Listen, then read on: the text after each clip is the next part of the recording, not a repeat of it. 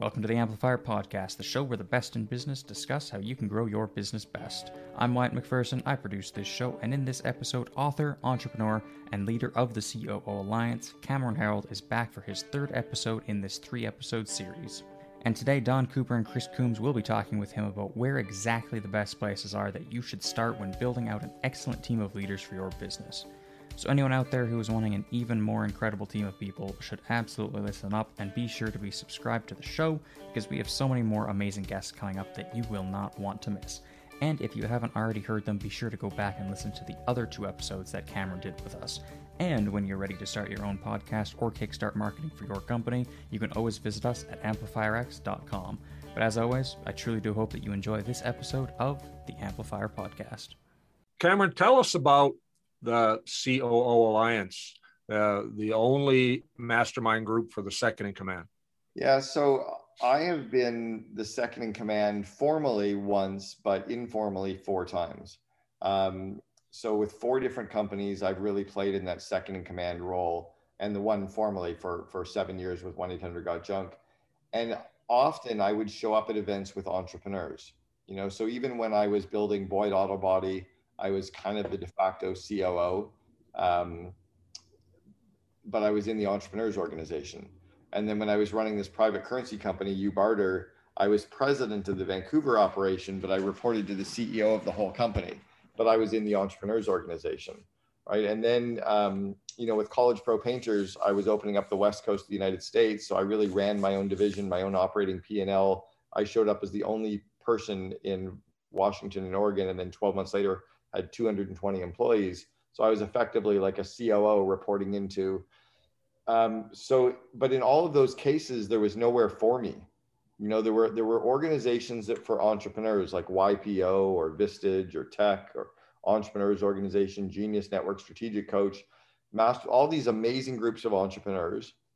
And then there were groups for engineers and for marketers and for lawyers. There were trade associations for all kinds of other groups, but there was nowhere for the COO.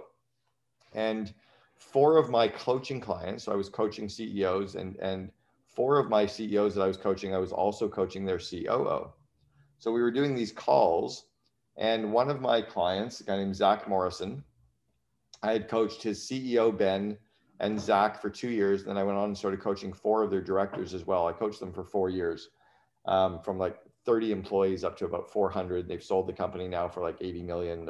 They've made 25 of their employees millionaires, which is super cool. But Zach said, can we get a few of your COOs together to talk? I'm like, well, I don't really coach COOs. He goes, well, you're coaching me. I'm like, oh yeah, but there's you. And he goes, and you're coaching Matt from Acceleration Partners. I'm like, yeah. And he goes, and you're coaching Zach from Book in a Box. I'm like, dude, how do you know this? He goes, you kept talking about the other companies you were coaching. So I reached out to them to see how they were doing with some of it. And 3 of us are already talking. So I pulled 10 of my COO kind of clients together, and we did a mastermind for 2.5 days. I was literally winging it. Like I had no idea. I just wanted them to share with each other. So they presented, we did problem solving, built relationships, we went and had fun. They talked to each other, and 9 of the 10 of them wanted to keep meeting. So we started the organization then. Modeled it after the Genius Network, where we originally had 5 in-person events a year, and they picked 3 of the 5 to go to. And we had a $20,000 price tag on it. And it was growing and doing nicely and getting high net promoter scores. And then we got kicked in the ass with COVID a year ago. And I was trying to do the 2-day events online, but it just didn't feel right. Something felt off. So in September, I grabbed some of my earliest stage members, including Zach. And just to piss Zach off, he was the first member. I gave him member number 3 just as a joke.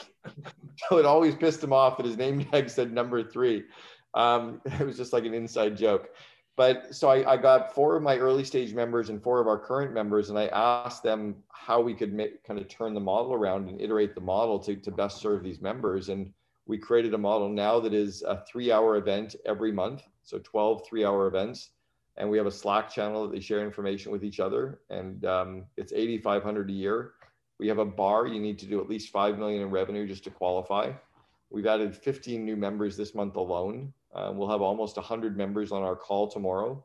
And we've got members now from 11 countries. So we're approaching about 140 members now. And, the goal is to just continue to scale that and give value to our members. So before you went to that virtual, shorter, every month format, how many members did you have and how many members do you have now? Over the course of about 4.5 years, we'd had about 120 members sign up over the 4 years, but we were down to about 40. Okay. Because nobody wanted to travel. No one could travel. People were up for renewal and they didn't want to travel. So we were going from like 70 full-time down to about 40. And now I think we're at 125 or 130 full-time members, active members today. And, adding. Changing that format effectively grew the organization 2-3 times. Yeah. And it'll continue to scale.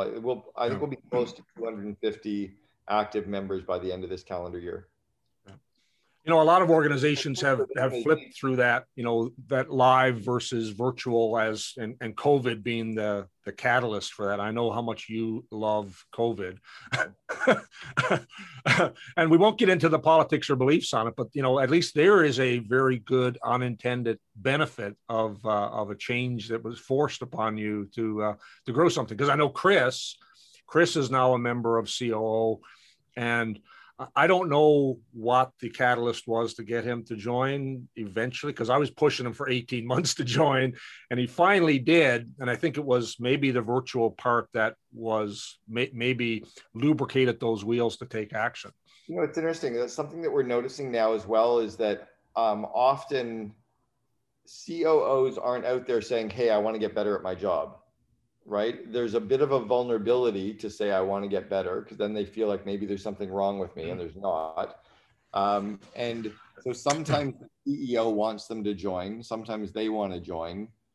Where I have a relationship with the CEO, or if the CEO is in a mastermind, it's usually a safe environment for the COO to get into one. But yeah, we're starting to notice that. We're also noticing with a podcast that I started, it's called the Second in Command podcast, that a lot of our COOs are listening to that podcast and getting to see the growth that they can get. And they're realizing that their tribe is different from the entrepreneur tribe. Like they identify more with the other COOs. And we're now signing a lot of our guests of the podcast as well. We just had one the other day who she'd never heard of us before. She was a guest on the podcast, listened to 4 other episodes, and then she's like, I just got to join. I'm like, all right. That's awesome. We're getting a few of those as well. Fun. That's awesome. That's interesting. You say something there, because there's a thought process. I remember before I joined several mastermind groups, Coach and Genius Network being 2 of them, that I had an inner sense that I needed to let go of a lot of things, and I needed to develop my people. But as a founding entrepreneur, I wore 12 hats, and I was involved in all kinds of things in the business, probably in some areas not adding as much value as someone else could have if I just let go. But I learned to let go, and now I'm really clear on what I love to do and what I'm good at and what I'm not good at, and done a lot of work over the last 4 years to put the right people in the right seats, and quite comfortable letting go of all of those things. Is it an organic thing that you see that when, as a CEO, starts to show that level of vulnerability, that it starts to devolve it or into the rest of the business, that people get comfortable understanding what they're great at, what they should let go of? Like, what do you see that happening? You mentioned that COOs might not want to show that vulnerability, that they need to grow and learn. Yeah, I follow the system that Dan Sullivan created at Strategic Coach called the Activity Inventory and Unique Ability. So I try to get, and we're actually doing this exercise tomorrow on our COO Alliance call.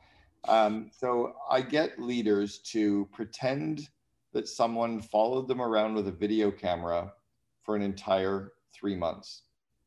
And then we rewatch the video and we watch everything we do. And we open up an Excel spreadsheet, and I want you to write down every single task that you do over the course of a quarter. Interview people, open emails, reply to emails, show up at meetings, prep for meetings, all the stuff that we do. And you make an all-inclusive list. You might end up with 80 or 90 or 100 things on your spreadsheet. In column A is all the tasks that you do. And then in column B, you categorize everything in one of 4 ways. Either I for incompetent, meaning you suck at it. C for competent, meaning you're okay at it. E for excellent, meaning you're really, really good at it, but you don't necessarily love doing it. and U for unique ability, meaning you love doing it, you're really good at it, you get energized doing it, people love watching you do it. Like you would even do it for free, except you got to pay bills, right? Or your kids have to eat. So that's column B, either incompetent, competent, excellent, unique ability. And then in column C, what I like doing is thinking about if I paid someone just to do that task, day in and day out, they were just doing that task, what would the hourly rate be for that task, right? To clean toilets, $15 an hour. To fly a plane, maybe $100 an hour, right? Like what's the rate you're willing to pay for someone to do that task? And then what I like doing is start to delegate everything off my plate that I'm either incompetent or competent at, or that is below my effective hourly rate, right? So if you're the CEO of a company and you make $1 million a year, your effective hourly rate is $500 an hour, which means you have to delegate everything off your plate that's less than a $500 an hour task, right? To free yourself up to work on the stuff that you're really good at and you love doing and you're energized from. And then it's giving the leaders the confidence to realize that the more they work in their unique ability zone, the more they delegate everything except genius, the better they're going to look in their role anyway. But they often get stuck feeling like, well, if I delegate everything, what am I going to do? Well, you're actually going to do the shit you're really good at and you love doing, which means you're going to fuel the company, or you're going to spend more time growing people, right? You're going to amplify yourself. That's interesting. You gave me another twist on unique ability, and I'm, obviously being in coach, I'm super familiar with it. When I went through the unique ability exercise in Strategic Coach with Dan, I was, it's a safe environment, and I was quite comfortable to just identify all the crappy stuff, as Dan puts it, that, the incompetence and competencies, and really get clear on my excellent and unique abilities. And that started a journey of that. It was at that point where I started a journey of delegating away everything that wasn't my excellent or unique abilities. Yeah. And it's been a 4-year journey to find the right who's to do that. The last element of that was hiring a sales leader to take over sales management of the company from me in managing the sales team. And, we just got that person in the seat. I finally, all of the stuff that I identified over the years that was on my plate, I've gotten all of it delegated away. And I really focused on another Dan concept, which is who, not how, which kind of fits into that our friend Ben Hardy and him just wrote a new book on. But, and I really focused on making sure that in every time I delegate, particularly if I didn't have a who in the company who I could delegate to, and we were hiring for that, I looked for someone who was way better at it than us. I was coaching a woman years ago, Suzanne Evans, who actually runs a large coaching program. So she has hundreds and hundreds of entrepreneurs, small entrepreneurs that she coaches. So she's a very strong businesswoman. And I was coaching her. And in one of our coaching calls, I was talking to her about time management and what she does. And on Sunday night, she makes an all-inclusive list. And I actually put this into my course on the time management section. So she makes an all-inclusive list of all the projects that she's working on.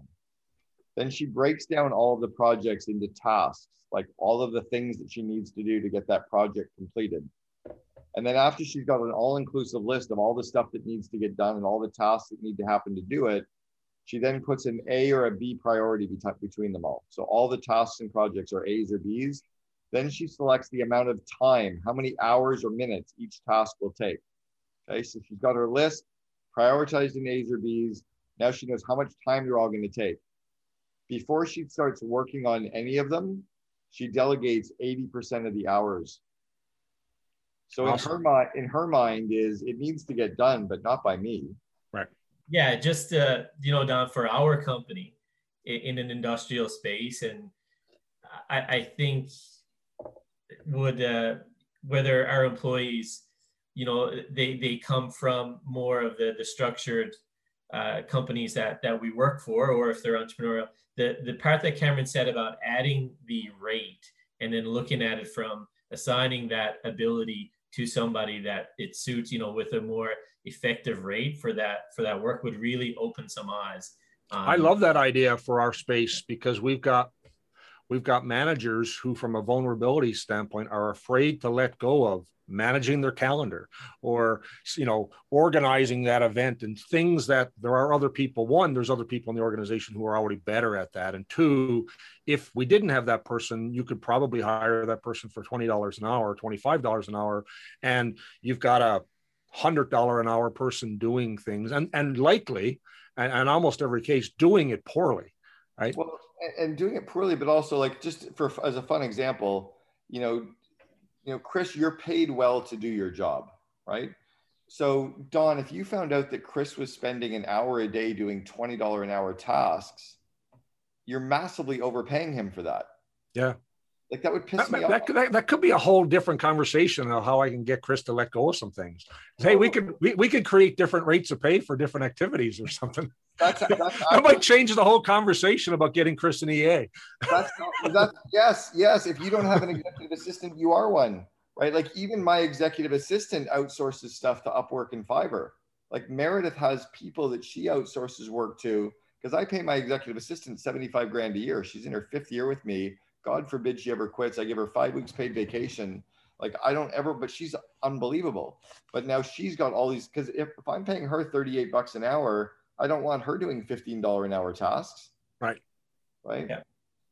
So, on this topic, and I agree with both of you guys, and Cameron, I remember the day that you said that in the first COO Alliance meeting, when I was contemplating hiring an EA, and Don's been pushing me towards this. And I still remember when you said, if you don't have one, you are one. And I don't think I'll ever forget that, because that really opened my eyes. So not so much about me and my mindset, but I see a mindset. And I think what you talked about with assigning dollar values to the task helps, but maybe you have experience with this mindset as well. The idea that if I do it, I'm doing it for free, and not actually, if my salary is X, and then you could break it down to 8 hours a day. I know we don't work like that, but the mindset, you break it down to 8 hours a day. So when I work 10 hours, I'm working those 2 hours for free. It's not costing the company anything. You could really break down all those barriers by assigning the dollar value to the tasks. And that's what I really like about it. There's a couple parts around that as well. Number one is, I don't want executives working more than they should be working, because we hit a point of diminishing returns. Mm-hmm. We also hit a point where our family doesn't like us. So then that starts impacting our work as well. We start hitting a point where we're not having as much fun, and that impacts our day-to-day, or we're not relaxed, so we're not thinking clearly, so that impacts our day. You can't name a single pro sport, not one, where the athletes play 40 or 50 or 60 hours a week. There isn't one. There's not a single pro sport, pro athlete who performs at that level.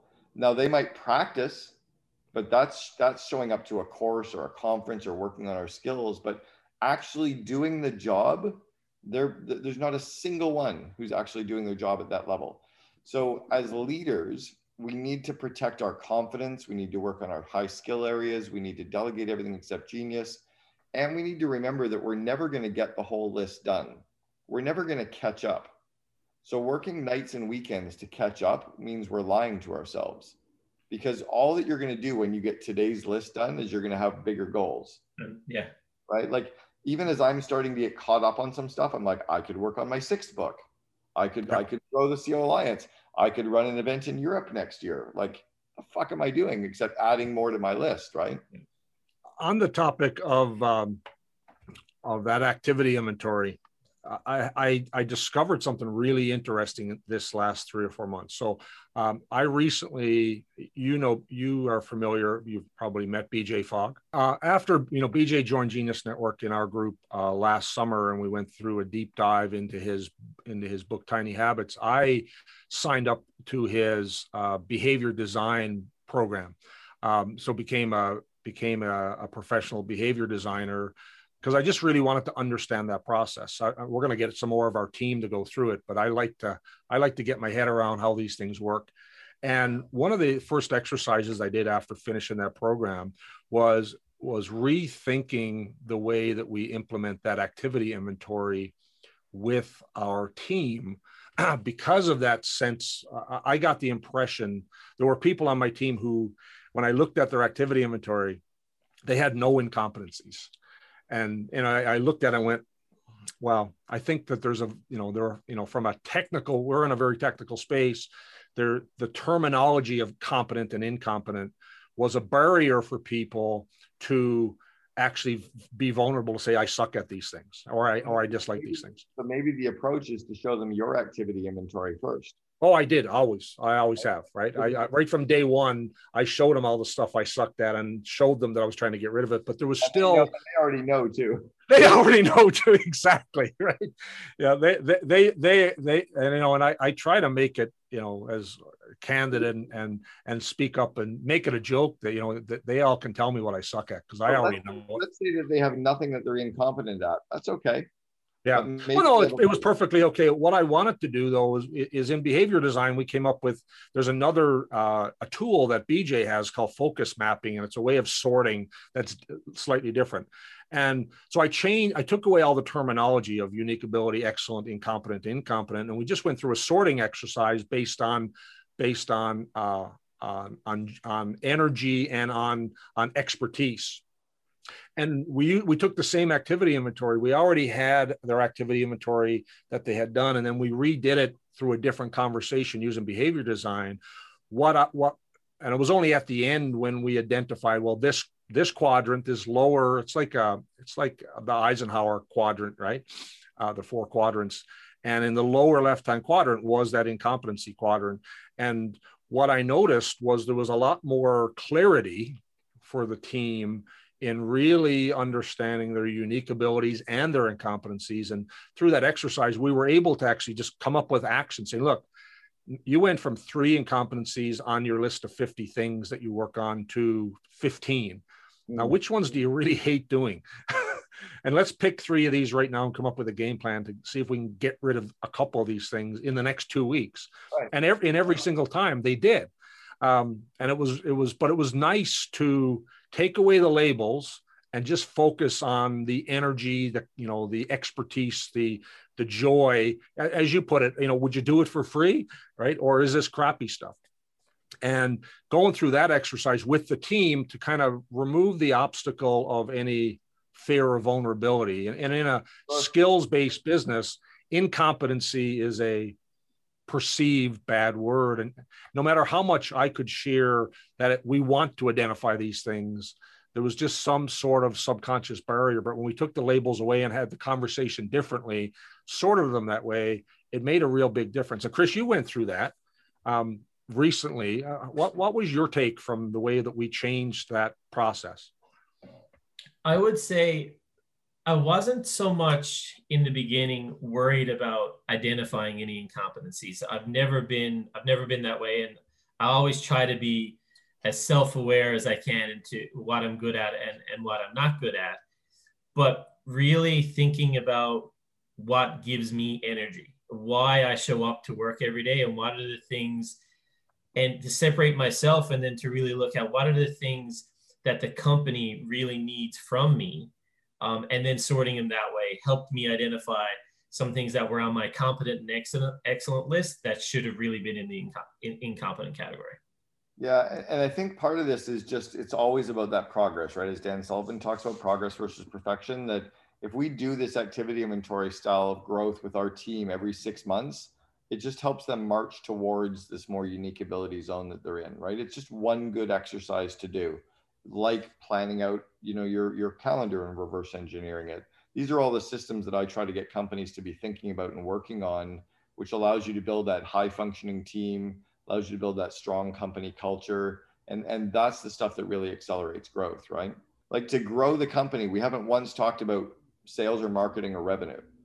I've always believed that we grow our company by building happier employees, stronger employees, better leaders, growing the teams, reverse engineering. That's where real growth comes from. Like, real fast accelerated growth is because you're amplifying all of your people. And as the leaders in the business, it's fun too, right? Right. At the end of the day, a friend of mine told me many, many years ago that we're in this, he said in the industrial space, we're in it for finance, not romance. But I think that we should come to work every day and love what we do and love that we're developing something. I hope that this is what most leaders want, but when I look at hiring someone who is way better at a seat than me, and they're thriving and they feel like they have the opportunity to grow, and I don't have to think, the minute I don't have to think about that department anymore, other than I've got a trusted partner who runs that and can come, and I really feel that that's in order. Like, I sleep better at night, but then I also look at them and go, like, they've got momentum. This is going to be fantastic for them. Mm-hmm. And all of our great hires, and over the last 2 or 3 years, have been really great who were way better at it than me, or way better at it than Chris. And now it's just about developing their skills further and further. Yeah. And again, the only way to really end up with those good who's is to know in advance what we're looking for. So then we have the time to actually go and find them, right? So that's planning out 2 years in a row, your org chart, 1 year out your org chart, and then reverse engineering that allows us to then be strategic about our recruiting and hiring and onboarding of people. Any closing thoughts, Cameron? Well, one of them is that I think, I've been saying this for a while, that none of this actually matters. Like, we're all going to die. Like, we're all for real. You're so inspirational. But it's true. Like, none of this shit actually matters. We're all going to die. So why can't we just have some fun along the way and enjoy the journey and not take ourselves so seriously? And I think if we can bring that culture into our operations, where we can just have some fun, we can have a good time, where we can, because if we care about our employees and we care about having a good time and we have some fun along the way, that's what makes that engaging culture. But if we're so like goal all the time, we forget the whole, we're all just walking each other home. So it's less about morbid and it's more about, let's have some fun along the journey. That's great. I couldn't agree more. This morning, I got an email from both our sales leader and our marketing leader, and they said, hey, we've got this sales and marketing strategy collaboration meeting tomorrow. It's our weekly meeting. But we've also got this murder mystery event planned for all employees. I think we should cancel the marketing and sales collaboration meeting so we can all be there. And I was absolutely. So instead of having a marketing and sales collaboration meeting tomorrow at 2:00, we're having a company-wide Zoom meeting, and it's some sort of a murder mystery that other people on the team have organized. So I was super proud that the team put together the murder mystery when I saw it a couple of weeks ago. I was even more proud from a culture standpoint when both the sales and marketing leaders said, hey, let's cancel this meeting because we got to be there for the team and go have some fun. And this is in the middle of the workday. So I thought that I've used now for over the last year a number of times, called the Work Play Jam. So it's workplayjam.com, and they organize fun social events for companies. And that's cool. Yeah, one of them is they do the mysteries things, but they'll do escape rooms and like Jeopardy and music trivia, but like all super fun. So that's something cool. At our event next month, we've got a company called Conbody. And I know the owner of the company Conbody is Cos Marte. He spent years and years in federal penitentiary. When he came out of the penitentiary, he realized no one was ever going to give him a job. So he had to start his own business. So he started a virtual fitness business running fitness programs similar to what the prisoners would do inside their small jail cell. And at our May event, Chris, we're going to actually have a Conbody workout. We're going to do our 3-hour CO Alliance event. And then they're going to run us through a 45-minute workout afterwards. And it's the prisoner workout. It's what the prisoners do in their cells. And no wonder they all look so damn fit. And there's no weights involved. So yeah, those kinds of events for companies are really fun. Can we get video? Awesome. Can we get Chris doing video doing the con workout? That'd be awesome. Yeah, I think they'll do it for your company too. If you ever want to do one for your company, I think you pay them like $15 per person, and they'll just run a fun event, and your employees can do it from their living room. That's cool.